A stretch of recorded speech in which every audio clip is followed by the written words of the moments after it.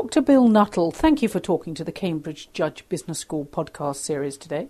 You've just written a paper generating the option of a two-stage nuclear renaissance, and it's co-authored.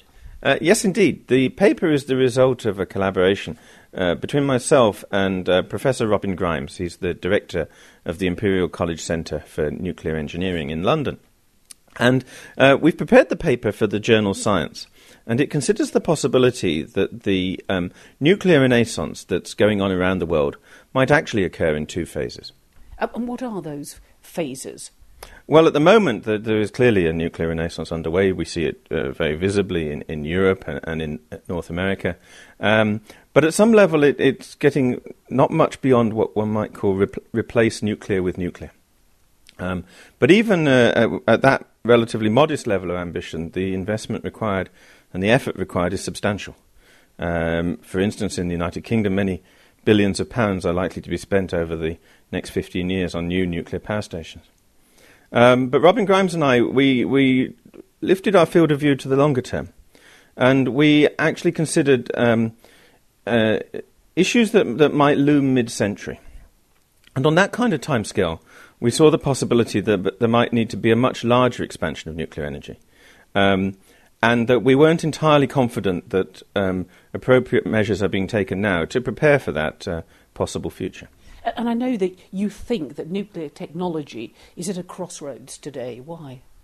Well, I think actually the crossroads is visible further down the road. As I mentioned, the nuclear renaissance is already underway and will be a substantial undertaking.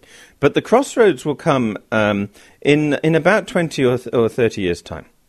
This is the point when we may need to complete the decarbonisation of the bulk of the global energy system. And nuclear energy may be required for that. And if so, the level of expansion of nuclear energy would sufficiently stress the conventional approach to nuclear energy that we adopt today, that actually we believe that new technologies and new fuel cycles are going to be required.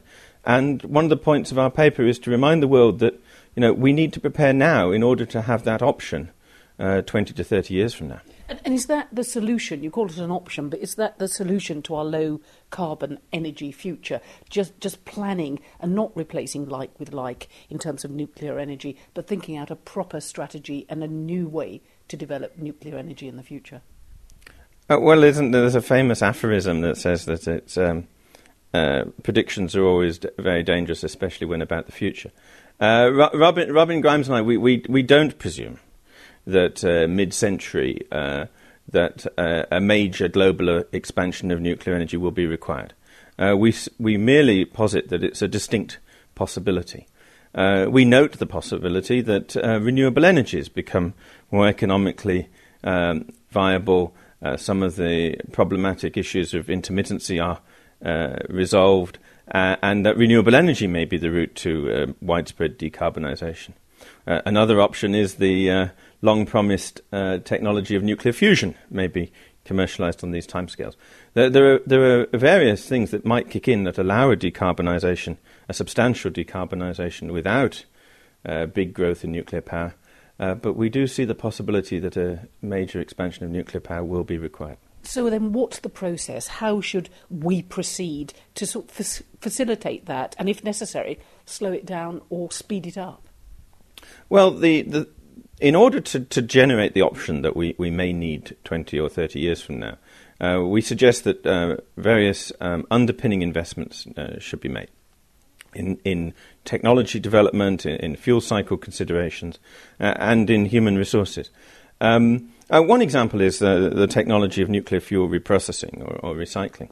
I think it's sometimes easy for people to confuse the question of whether to spend billions on a new reprocessing facility with the question of whether to invest millions in keeping that option open. Well, our paper is more about the need to maintain options, which is substantially less expensive than the prospect of actually deploying these investments at some time in the future.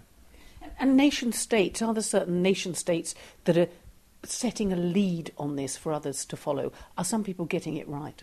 Well, I think the civil nuclear industry around the world is changing at a nation-state level. The long-standing countries of leadership continue to have great influence, and I'm thinking there of France, the United States, Japan, Russia, and to some extent Britain. But also it's very, very clear that there are some new kids on the block. I'm thinking of South Korea, which has just won a very important contract in Abu Dhabi, but also China and India. And these countries are going to be important in the future of nuclear energy worldwide. And what about uranium production? I know it's something that you personally think we're going to see a lot of change in. Well, I think this is one of the issues that could drive the need for the option. If the expansion of nuclear energy is mostly to replace nuclear with nuclear, and the amount of nuclear energy used is roughly constant around the world, then I don't see, and Robin and I don't see, particular stress on uranium supply. The International Energy Agency and others have put out much useful and reassuring data about uranium supply in such scenarios. But if the world were to seek to decarbonise not only the electricity system, but also heating and transport, with a much greater use of nuclear power, then we do see the possibility that uranium prices would start to rise.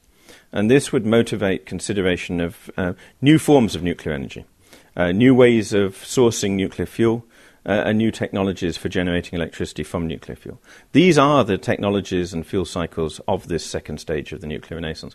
And these are the technologies and fuel cycles that I think, Robin and I think, should be developed over the next 20 years. And it's a two-stage nuclear renaissance. Why? Well, perhaps this is a somewhat artificial device because, yes, naturally it is a kind of evolving continuum from today and into the future. But Robin and I did want to stress that the nuclear renaissance that preoccupies policymakers in Europe and North America today is somewhat different than the issues that will loom 20 years out, or that might loom 20 years out, shaping nuclear power development. The issues of the nuclear renaissance today are things such as the supply chain for nuclear power station components, the expertise and skill sets of personnel, particularly in safety regulation, public acceptance of nuclear energy. These factors are determining the nuclear renaissance as it is seen today. But 25 years from now, another set of issues will come to the fore, the need for new technologies, as I said, and particularly questions about fuel availability. Now, is it possible in the long term that we won't need new nuclear energy and that other forms of energy will be sufficient?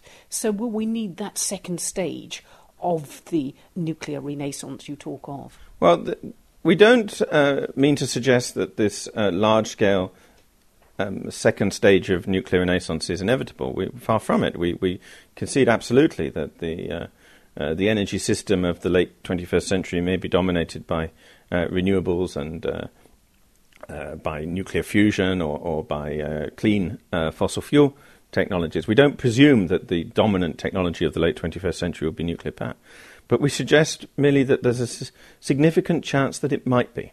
And if nuclear energy is to play such a role, or more importantly, to have even the chance of playing such a role, then we seek to remind research policy and energy policy decision makers that option needs to be enabled through decisions in the next few years. So is the imperative to start now, regardless of what the future might hold? Absolutely. And I don't wish to suggest that there is no action underway. Policymakers are indeed doing things now. But Robin and I suggest, needs to be a stronger recognition that we need to prepare ourselves so that we have a broader range of options for the development of nuclear energy 20 or 30 years from now. And that these decisions that provide us with options should not be confused with the far more expensive decisions related to actual deployment. And that if one is averse to the idea of deploying an expensive technology, that is not sufficient reason to refuse modest funding for research and development. Dr Bill Nuttall, thank you for talking to the Cambridge Judge Business School podcast series today. Generating the option of a two-stage nuclear renaissance, your new paper.